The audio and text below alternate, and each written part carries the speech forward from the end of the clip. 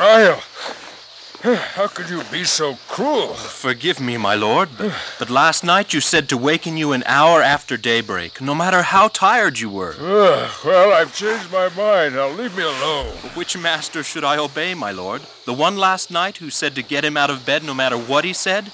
Or the one today? He says to let him sleep no matter what he said last night. Might as well have hired a Greek tutor as you, Uriah. I get as much chopped logic anyway. But I'm less expensive. Uriah. Today I must meet with the high priest Caiaphas. I know, my lord. Remarkable man, Caiaphas. If anyone can save Israel, he will. I'm sure of it. He understands that you have to work with the Romans. You can't fight them and hope to win. So he needs my help in finding some legal way to get rid of a pretender who threatens to bring the Romans down on our heads. Well, a difficult task, I'm sure.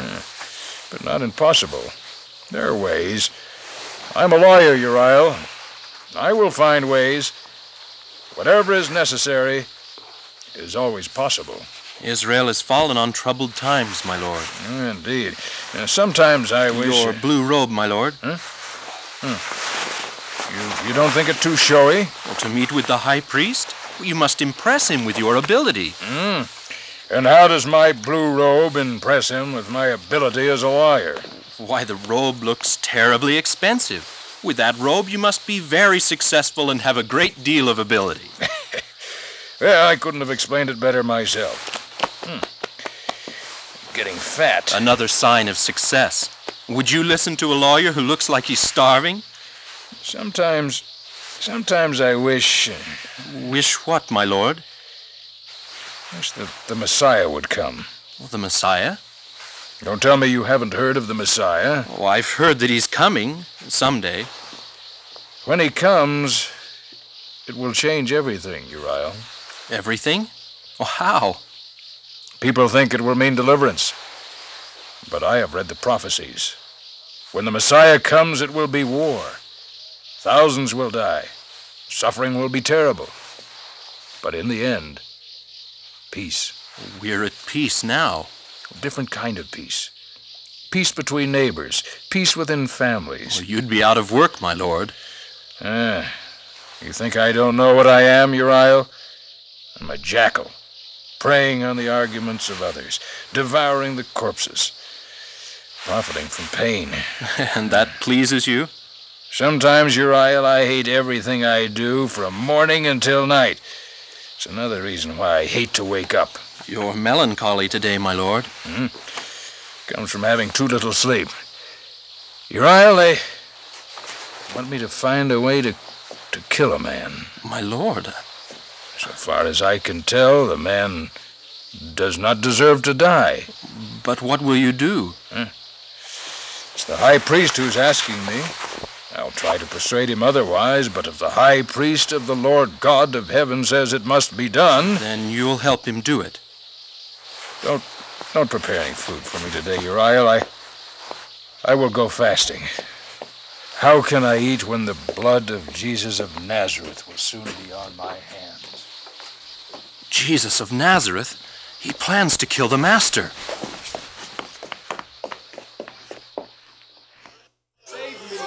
Out of my way. Let me through. Watch what you're doing. Friend, we're all eager to see him. But I have to warn him. Warn him of what? I know of a plot to kill him. There are always plots to kill the master. I know you, Sister Mary Magdalene. Will you tell him for me? I was baptized long ago when he and his disciples were baptizing at Jordan. My master is a lawyer, and he's helping the high priest in a plot to use the law against Jesus. Jesus must believe me. He has to flee for his life. Brother, you don't understand. The master knows they plan to kill him, but they can't harm him unless he wants them to. But did it occur to you that perhaps he wants them to? Then it will happen. His death? You can speak of it so carelessly? Carelessly? I love him better than I love my own life.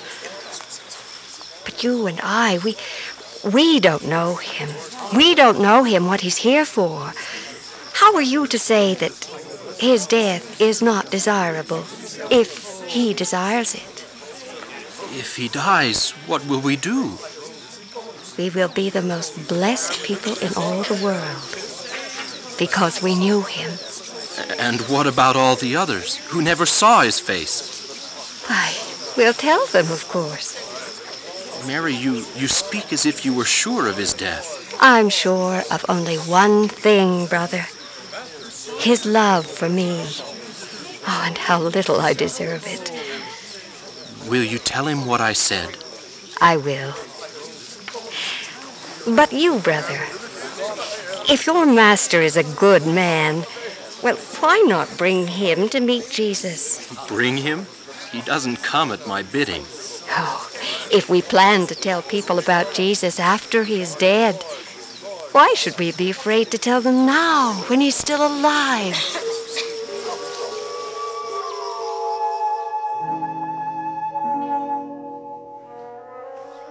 Rodiman, time presses on us. Pilate's men have told him how the crowds are around Jesus, and Pilate is not amused. Surely, Caiaphas, he knows that we can do nothing. Even the Jews, foolish enough to believe this charlatan, this cheap magician, even they are Jews. And it's our responsibility to protect them from the Roman swords. I have studied the matter, Caiaphas, and this is what I have learned. There is no way to touch this man, legally. He has broken no law that Rome recognizes, only Jewish law. He is a known Sabbath breaker. Can you imagine Pilate letting us execute him for that? He blasphemes against the Lord of heaven.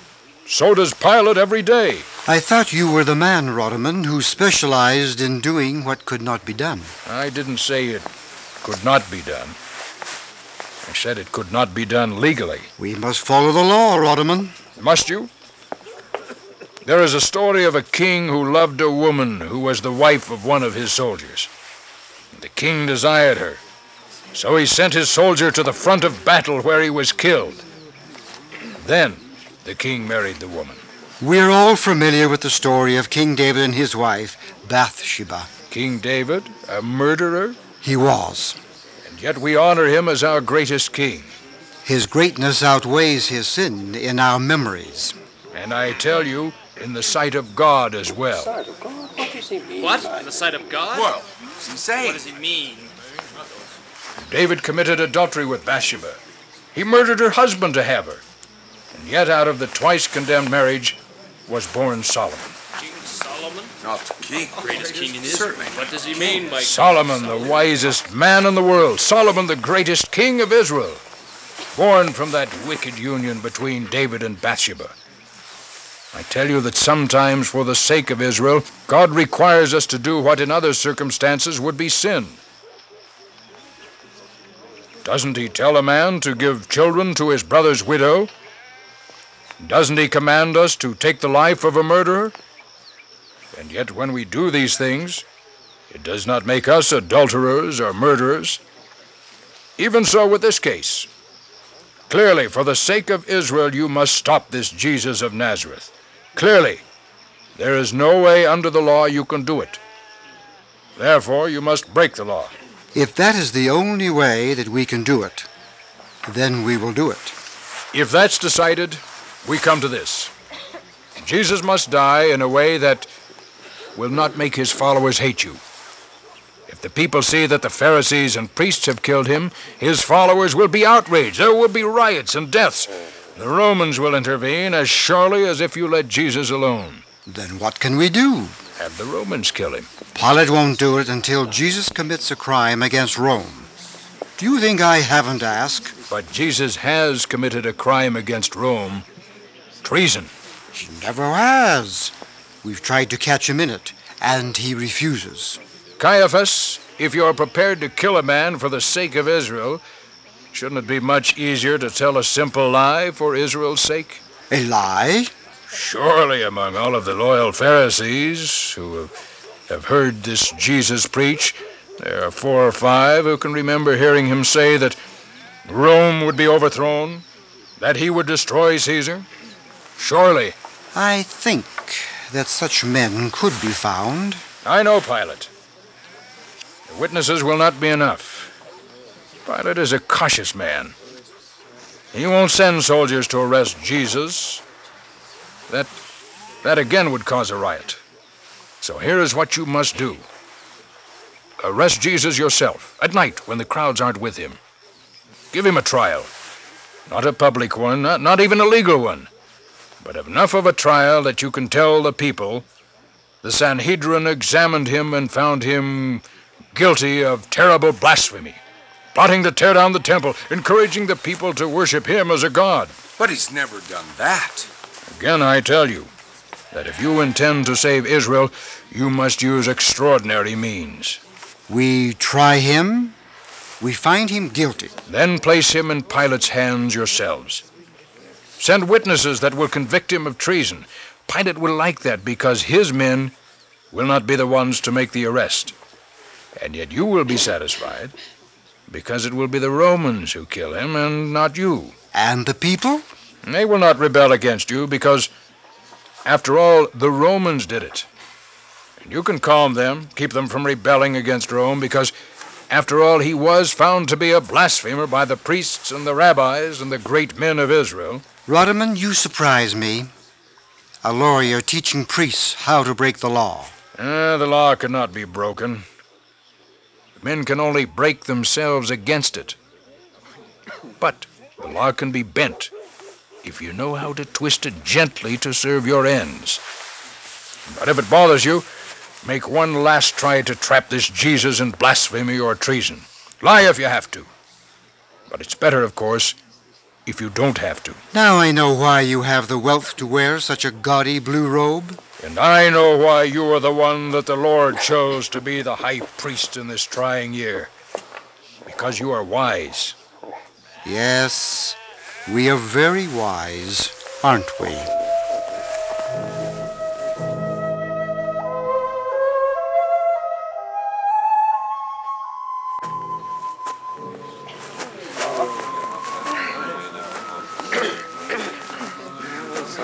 My Lord Rodimund. Uriel, why are you here? Is there something the matter at home? No, I was looking for you because I wanted you to... Wanted me to do what? I hope it can wait for a few minutes at least. I came to see this Jesus that everyone is talking about. You came to see Jesus? Some of the Pharisees are trying one last time to trap him. I see. Can't we get near? I want to listen. I want to help advise them on what to say.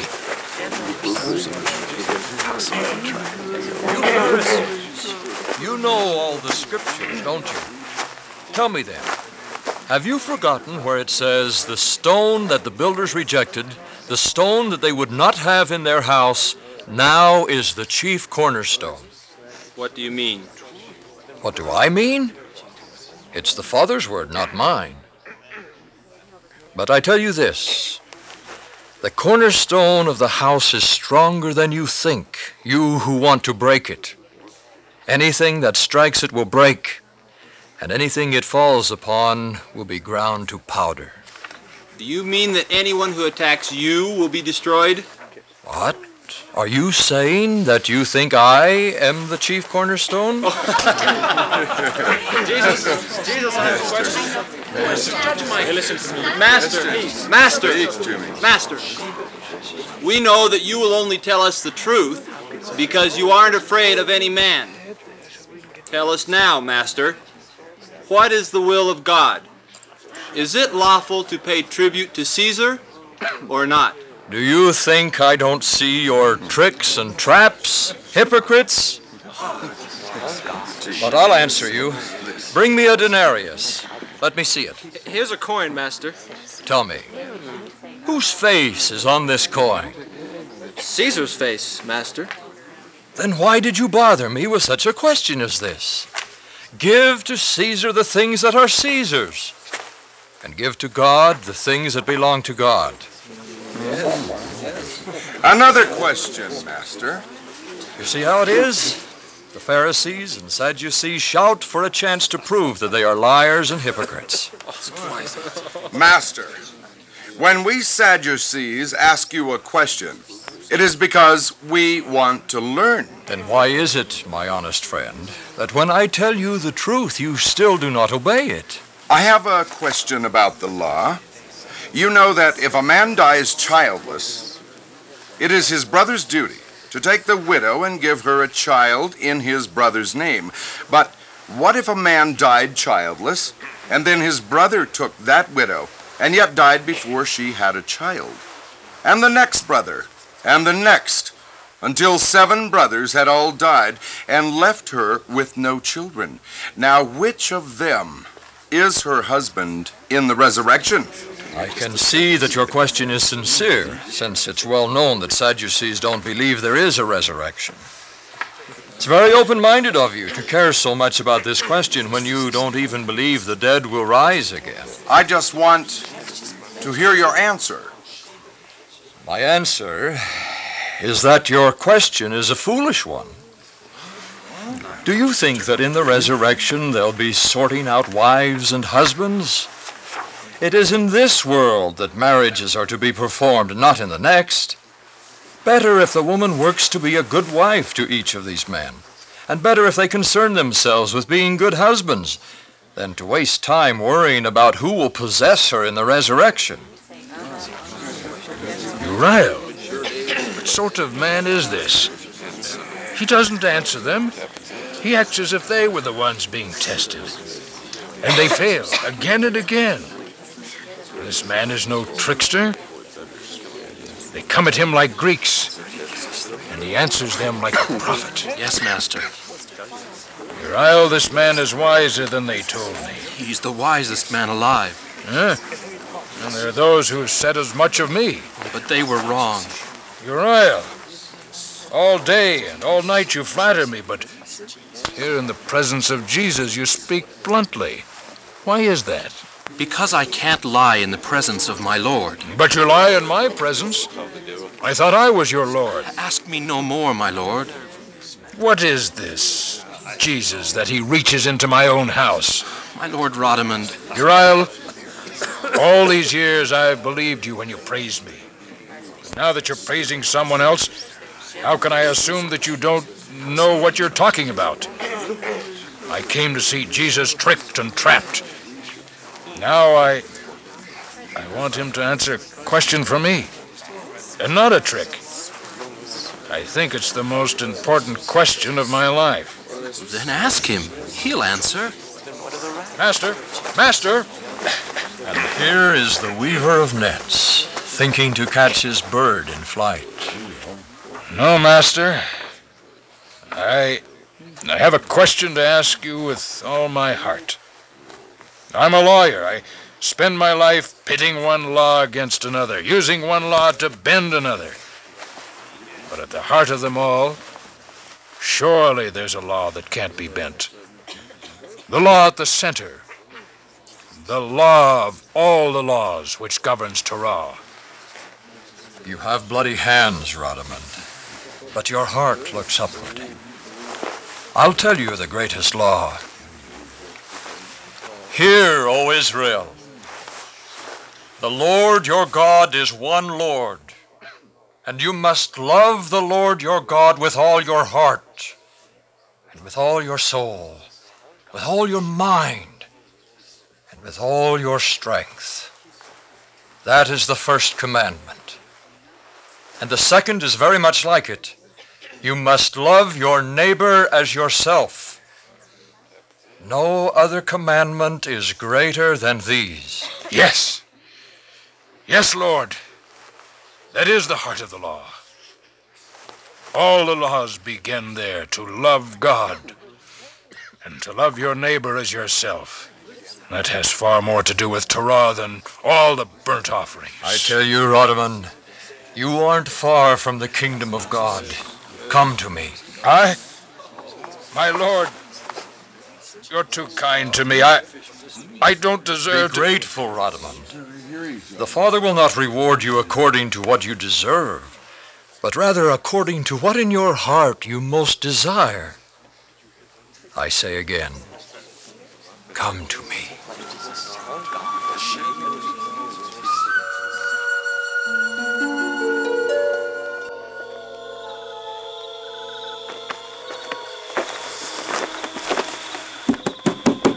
Who is it? Simon Peter, you baptized me. I'm a brother. You?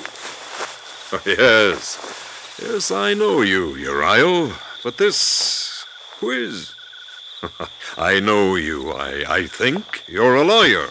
Today the master said, "Come to me." Here I am. Well, come in. The master is eating with his friends. The man is rich. Look at his blue robe. Master, I came So I can see. Why did you come? because you said for me to come. But Rosamond, why did you obey? You'll buy no robe with what I give you. Master, you understand the law.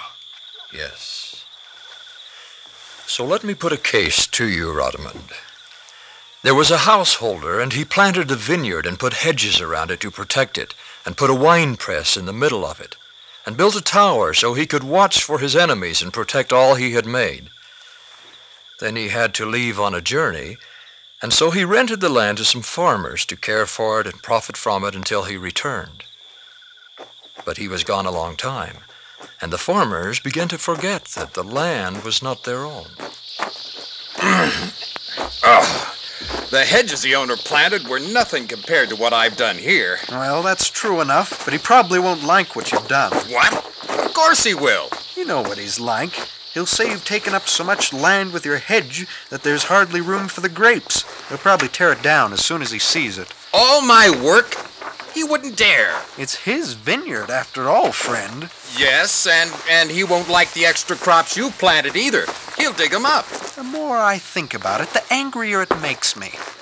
What right does he have to come and undo all our work? The land should belong to the man who actually works it, not to some owner who goes off to the ends of the world and doesn't do a thing for it. This land is ours by right. I don't think he'll see it that way. You think I care how he sees it? There are a dozen of us and only one of him, and we know better than he does what this vineyard needs. So when the owner of the vineyard knew he would soon return, he sent servants ahead of him to alert the farmers to be ready when he came. So my lord bids you to have everything ready for him to examine it, so he can have possession of his land once again. And he'll kick us out, I'm sure. Well, he said nothing of that. I'm sure he'll be glad to have you stay and work for him. Work for him? This is our land. Our sweat makes it ours. Your land? You knew when you came here that you would be renters, not owners. My lord hasn't charged you much, and you've profited well enough for years. You have no claim on him. I've heard enough of this, haven't you? We'll send this owner, as he calls himself, a message he can understand. And so they beat one servant and hanged another and stoned a third. And everyone that the Lord sent to them to warn them was treated likewise. What should the Lord do? They are not only vicious murderers, they're ungrateful as well. They deserve no mercy. And yet the Lord of the vineyard showed them mercy anyway. He decided to give them one more chance. This time he sent his only son to them, sure that even if they despised his servants, they would surely reverence his son. His own son. Well, my master says that all will be forgiven if you will submit to him now and return to him what is his by right. His by right. Look at this boy. He's so weak. I'm not afraid of him or his father. This boy is his father's heir. If we kill him, then the land will be ours forever. Don't you understand that if you harm me, you'll only destroy yourselves? Destroy ourselves? Come on, men. Take him outside the vineyard, and let's teach him what destruction is.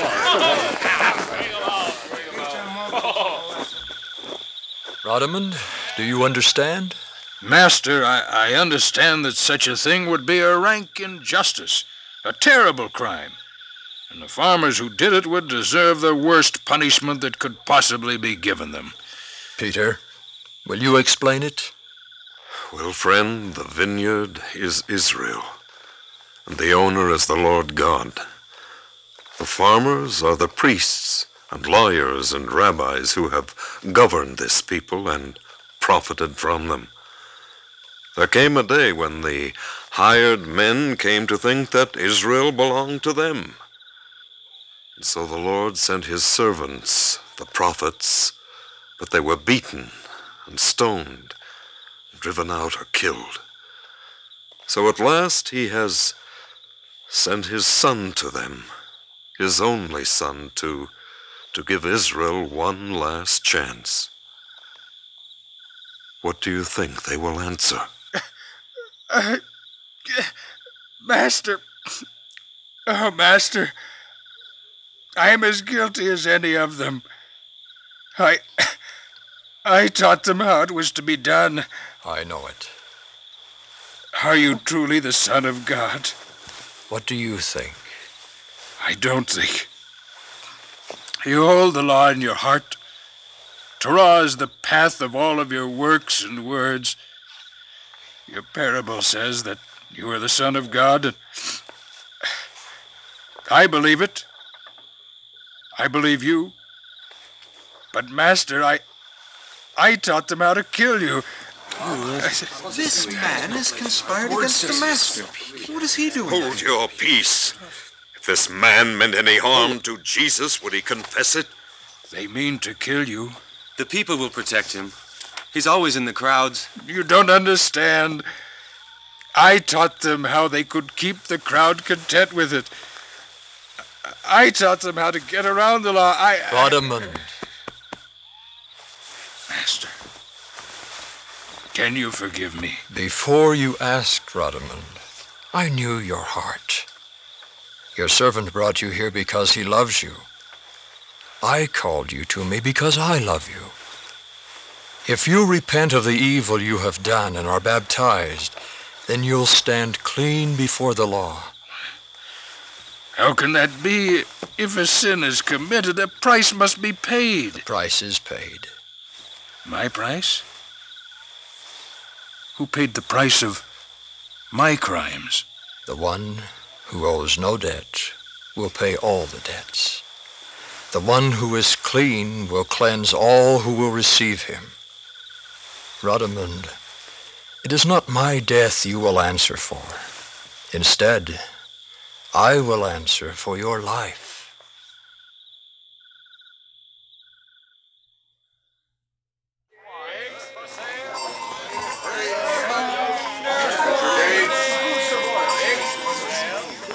So this is the holy city. Holy indeed, Heracles. These must be sacred camels, and sacred sheep, and sacred vendors who will cheat you with their sacred overcharging. Mock all you like, Plato. Theocritus and I understand that Jerusalem is the city of God. However, a Gentile like you might fail to see it. Heracles, ever since our dear friend Theocritus converted you to Judaism, I find you even more illogical than before. That's because logic is the tool of philosophy, while true religion has a better Yes, I know. Revelation from God to his prophets. I haven't forgotten, Heracles. And don't think I'm mocking you.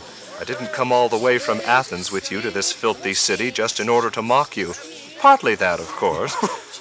But primarily because I find your religion quite touching. Touching? Like an old man who is still affectionate with his wife, all for the sake of ancient love that lives only in the memory. What do you mean by that? Why, if your God loves Israel so much, doesn't he speak to prophets anymore? But he does. He does? Or, well, I rather thought he did. There must still be prophets. Let's ask Theocritus. After all, he's the one who was born a Jew, not I. Look, Theocritus is crying. Theocritus? What is it? What's wrong? Call me Samuel. He's lost his mind. After you went to all the trouble to have your name changed to Theocritus, why do you want to change it back now? Oh, I never should have done it. I'm a Jew. I'm of Israel. The temple is in my heart. I'm no Greek. I'm no Athenian. Is that all that's bothering you? Well, I assure you, everyone in Athens freely admits that you're no Athenian. You have the manners of a rustic. After all, you tended sheep in your youth, before you happened to become rich. But no one holds it against you. You can't help your upbringing. This is proof that I'm no poet. I have no words to express what it is I see before me. What is it? What do you see? How can I explain? Words fail me. It is the heart and the hope of Israel, the wonder of the world, the heartstone of every Jew wherever in the world he might dwell. It is the... You, boy, what is this place? It's the temple, sir. Here's an Assyrian, and may all the gods bless you. Or just one, I suppose. You Jews never do want blessings from more than one god, do you? Now, Theocritus, why didn't you just tell us that this is the temple? I told you. I was struck dumb at the sight. All the memories of this place. All the sacrifices of 1,000 years' silence. Why is it, Theo, that when something silences you, no one else can get a word in edgewise? I hope I'm not there when you see something that makes you talkative. Theo, Plato and I were wondering. There are still prophets in Israel, aren't there? Not lately, I don't think. I've read in letters about John the Baptist. Herod Antipas killed him, and he might have been a prophet. And of course, there's a new Messiah popping up every few minutes. Why don't we ask someone? Sir, you there. You mustn't call me sir, my lord. I'm only a servant. At Passover, there are no servants and masters, only Jews. Now tell me, I've been out of the country for years, and now as I return to my beloved homeland with my dearest friends, one of whom is a Jew by persuasion, the other a mere philosopher, steeped in... Enough! The man's busy, Theocritus. He doesn't need your life story. What we want to know, friend, is whether there's a prophet in Judea. A prophet? You know, like Moses and Elijah and Jeremiah and Lucifer. Oh, Lucifer wasn't a prophet. He's the very devil. No wonder his name sounded familiar. There are some who think that Jesus of Nazareth is a prophet. Jesus of Nazareth? Is he in town? It's Passover. What Jew isn't in Jerusalem? But how will we find him in all these crowds? That's exactly how you do find him. Look for the largest, most excited crowd in the city, and at the center of it, there he'll be, Jesus of Nazareth. There are some who say he is the Messiah. Oh, very interesting. And he's a prophet? Some think so. And you? What do you think? I believe that he's the Son of God. Son of Theocritus. You never told me that God had a son. Well, he hasn't. Are you sure he isn't just a cousin of God? Or a brother-in-law?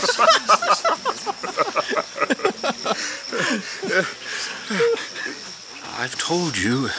If you don't choose to hear, you might as well be deaf. If he thinks I'm going to give him a coin after he spoke to us so rudely, he can forget it. Forgive the manners of my countryfolk, Heracles. They haven't had the advantage of living in Athens. Still, the idea of the Son of God intrigues me. We ought to find this man and see what he's like. No doubt he's just another Messiah. Messiah? Again you use this word. In Greek, you would say Christos, the Anointed One. The Messiah will come and redeem Israel, according to belief. And this is Israel, these people.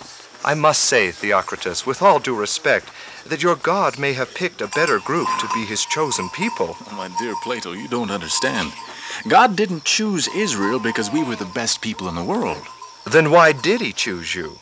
Because we knew that we needed him. Oh, a sophist, a rhetorician, a great logician we have among us. Ah, Theocritus. Oh, pardon me, Samuel, my friend. You're a wonder, a marvel. Let's find this Jesus and see if God has sent him to Israel, and if Israel knows they need him.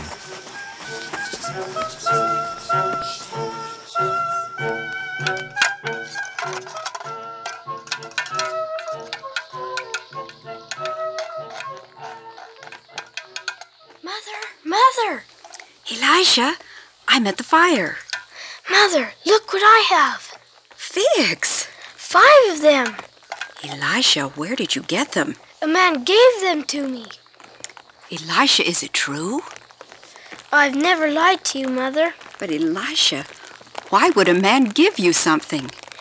He said that I looked hungry, and he was full, and that the Master said that it isn't good for one man to hunger when another has more than he needs. The Master? I don't know what he meant. He must be the disciple of some rabbi. But Elisha, don't you see what this means? Figs for dessert. No, Elisha. It means that we have more than we need. We can sell those figs and finally have an offering to make to the Lord at this Passover. But the figs will bring such a small price. But whatever the price is, it will be more than nothing. And for all these years since your father died, nothing is all we've been able to give the Lord in return for all his goodness to us. The man meant for us to eat. But don't you see, Elisha? It was a gift of kindness. And now we have to give a gift of kindness in our turn. It would be ungrateful of us to keep it all for ourselves. Yes, Mother. Here, the soup for your dinner. Only soup? Elisha, don't think about the figs. Don't we always have enough to eat? Doesn't my sewing bring us food and keep a shelter over our heads? And now, for once, we have more than we need. We're rich, and so we must help those who are truly poor. Now here, the soup is good. And when I finish this robe, perhaps we'll have a soup with meat in it. Yes. Master, I heard that you said that Israel would be cast away from God. Who is chosen then if Israel isn't? But Israel hasn't been cast away. Israel has been invited by the Lord to follow his way. If Israel refuses, then it isn't God who has cast them away. They're the ones who have cast away their God. I don't understand. If the Lord has chosen Israel, then Israel is chosen. Who can undo what the Lord has done? The kingdom of heaven is like a certain king who was preparing for the marriage of one of his sons. And he sent out his servants to call all those who were invited to the wedding. And they wouldn't come. And he sent his servants again to insist. My Lord has commanded me to tell you his words. He said, I have prepared the dinner, the oxen and the fat young calves have been killed, and everything is ready. Come to the marriage now. What? Suddenly we're supposed to drop everything and come? I have pickers coming to my vineyard. I haven't time for a wedding. And today isn't a holiday. I have to tend to my customers or I'll lose too much business. Another day. You misunderstand. The wedding is now. Whether you come or not, the wedding is now. Oh, so you're threatening me. I'm telling you what my Lord told me. The king is my friend. He'd never tell you to speak so disrespectfully to me. You're a false servant. And you know what we do with false servants? We kill them. So they killed the servants of the king. And when the king heard of it, he was angry, and he sent out his soldiers, and they punished those who had been invited but would not come.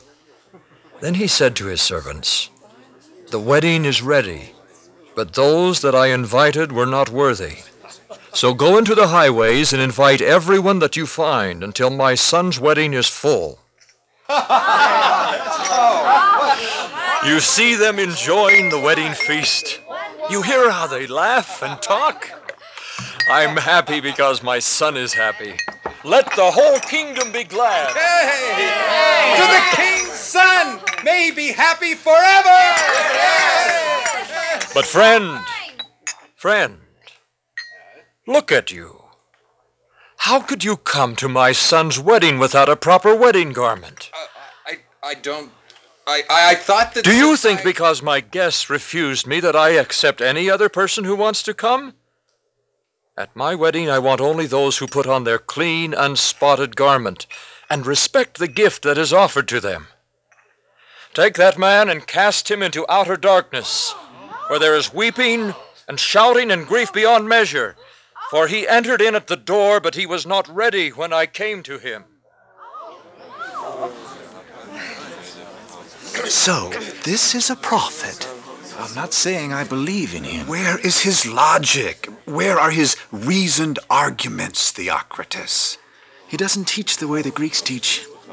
He teaches as the rabbis teach, as the scriptures teach, with stories. Well, how do you learn from this story? It's a startling idea that Israel has been invited to follow the Lord, but Israel has refused and killed the prophets. And now God will turn to others and invite them. The Lord calls many, but only a few are worthy to be chosen. Oh, it's a daring thing to say. The Pharisees must hate him. Imagine. But then, stories can be more than they seem to be. Aesop taught us that, if nothing else.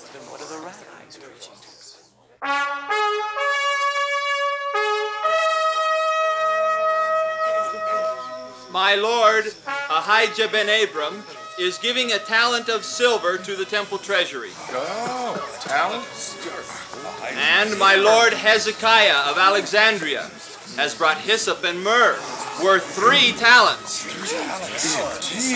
Marvelous. What a wonderful... I see you're watching the rich men give their huge gifts to the temple treasury to care for the poor. The gifts are magnificent, Master. Are they, Andrew? Shall I show you the largest gift of all? The largest? Good heavens! A gift larger than 3 talents of gold? That's carrying faith to extremes. There she is. Look at her. Her? But she looks poor. Maybe she's in disguise. Master, she only threw in 2 mites. I know it. Then how can her gift be the greatest? Because these rich men have, out of their great wealth, cast in what they could easily spare. She gave all that she had. Did you hear that? The man is subtle. Socrates would have liked that.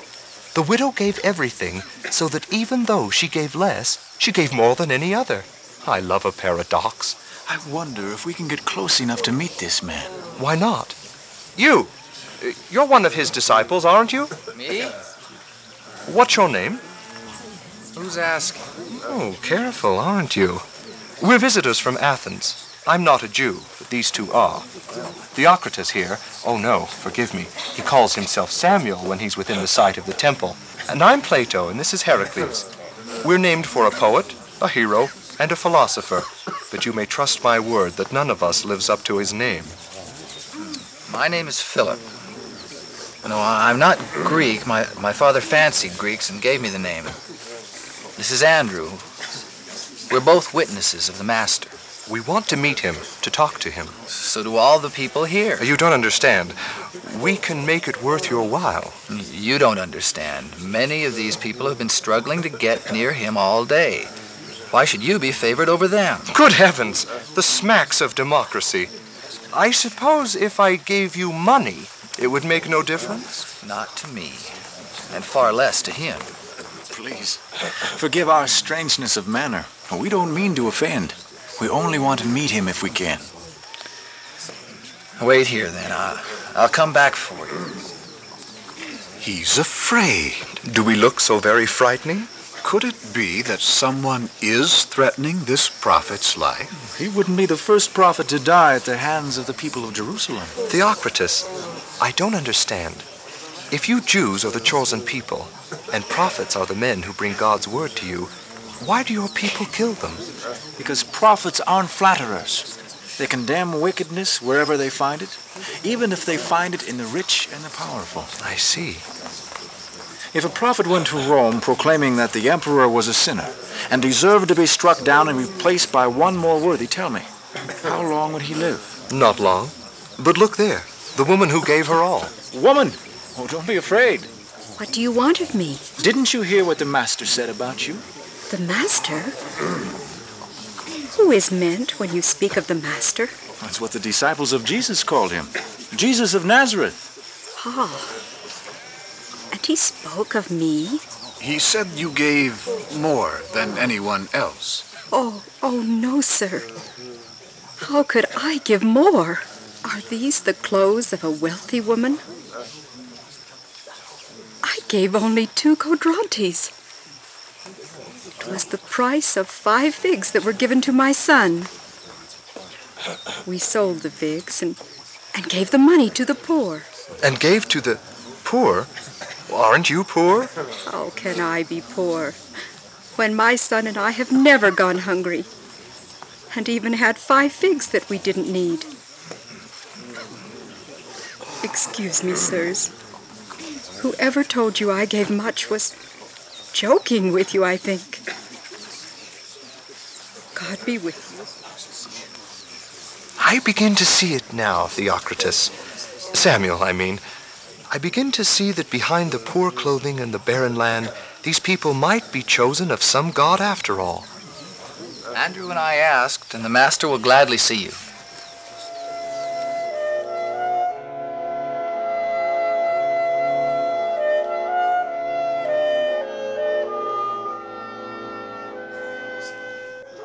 You came from Greece, then, for the Passover? Theocritus has many times come to Passover.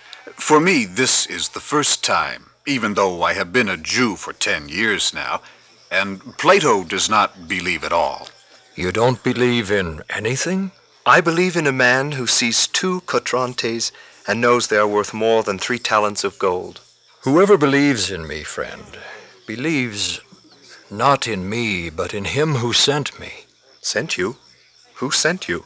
I am a light in the world, and whoever believes in me will see when all the rest are in darkness. Believes in you? What does it mean to believe in you? I can see you here in front of me. How could I doubt you? There are those who see my flesh and doubt me. But you see my flesh and you believe. There are those who will not see me at all, and yet will believe in me. These are the ones who will have eternal life. Eternal life? If you hold a kernel of grain in your hand, will it sprout and grow? First, you must bury it in the ground. First, the grain must die, and then out of it will come a dozen other grains and more. I am the grain, and this people will put me in the ground. My Father will raise me up, and in my rising, I will raise all the world. What do you say? What does that mean? This is no deceptive philosophy, is it? When you speak of death, you mean death. And when you speak of eternal life, you mean to live forever. My son, your eyes are open. Look, you will see the prince of this world cast out. For when they lift me up to die, I will lift all men up with me to live. Master, you're speaking in riddles. Torah says that the Messiah will live forever.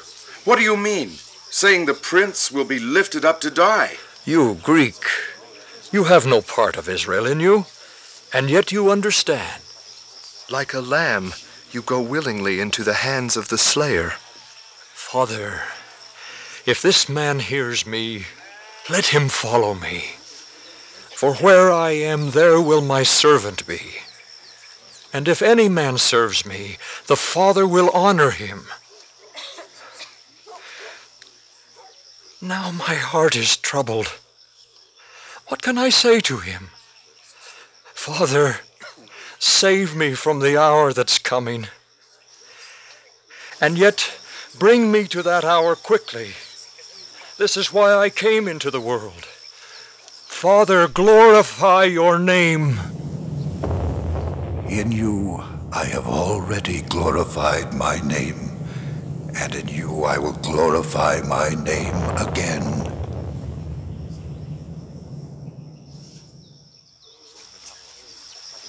What does it mean? That it thundered when he spoke? Thundered? Heracles, didn't you hear the voice of God? Oh, it was surely an angel speaking to him. I tell you, Heracles, Theocritus, this man is the Son of God. Plato, I thought you came with us to mock, not to be taken in by a common street corner prophet. All my study of philosophy, it comes to nothing. This man has the word of God. He speaks and the heavens answer. What was Socrates compared to this? Master, all my life I have looked for truth, until finally I was sure that no man had it. Now I know that you have it. What should I do now? Give as much as the widow gave. I'll give everything I own to possess the truth. Repent of your sins and be baptized, and follow me. I'm ready. Plato, what are you doing? What do you mean, what am I doing? I always told you that when I found the truth, I'd follow it wherever it led me. But you have responsibilities back in Athens. I tell you, Heracles, I've heard the voice of God today. What is Athens compared to that? This is what I've waited for, and now that I've found it, I'm ready to go. Will you listen to a story, my friends? The kingdom of heaven is like 10 young women who took their lamps and went forth to meet the bridegroom as he came to the wedding. 5 of them were wise, and 5 were foolish. The foolish ones brought their lamps, but didn't bother to fill them, thinking there'd be plenty of time later. The wise ones filled their lamps with oil. Then at midnight, a cry arose. The bridegroom is here. He's here. Hurry, make ready. The bridegroom is here. Oh, he's here. I must have fallen asleep. Quickly, light your lamps. We have to... Oh, look, the procession is here already. Oh, no. Where can I get oil now? I can never get home and back again in time. What? Don't you have oil in your lamps? Lend me some of yours. Lend you, and then we'd both run out of oil before the end. I didn't bring my lamp so I could walk in the procession. I brought my lamp to give light all the way to the wedding. If I share with you, why, I'll run out before the end. At least wait for me. But the procession is here now. Sir, you with the torch, will you light my lamp? Just in time, young woman. And you, do you need your lamps lit? Hurry. Take your places in the procession. Wait for us. here you We'll are. hurry. Wait for us. Thank you. And so the foolish virgins ran home and got oil for their lamps. But by the time they returned, the procession was already in the house, and the gates were closed. Let us in. Oh, yes, let us in. Lord, please. open the door for our us. lamps now, See, we have our lamps. Who are you? You aren't welcome here. We have our lamps now. Lamps? We are here for the wedding. We needed the lamps an hour ago, walking through the streets at midnight. Should have been ready then. There's no place for you now. Oh, they should have been prepared. It's their own fault. When the bridegroom calls, my children, you must be ready to come at once. The wedding will not wait for those who didn't prepare themselves. I think, Theocritus, that we have been called foolish young women. I always thought that Plato was pretending to be searching for truth. Only because he never found it. Until now. Do you think that this Jesus might be the Son of God? I don't know. There's no hurry, though. I'm not about to make a fool of myself like Plato and drop everything in a moment to follow him. Plenty of time to speak with this Jesus later and learn what he has to say. After Passover, then I'll study what this Jesus has to say.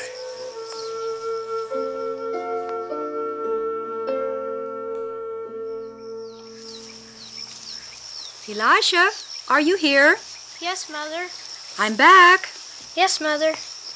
Tell me, Elisha, do you forgive me for selling your figs? Today I walked to the temple and saw a boy with a withered arm being given food from the temple fund. Not figs, but bread. Would I have taken the bread from his mouth so that I could eat figs? No, you wouldn't. I'd rather feed one boy like that than have figs to eat every day in the year. So you do forgive me? No. I thank you, Mother.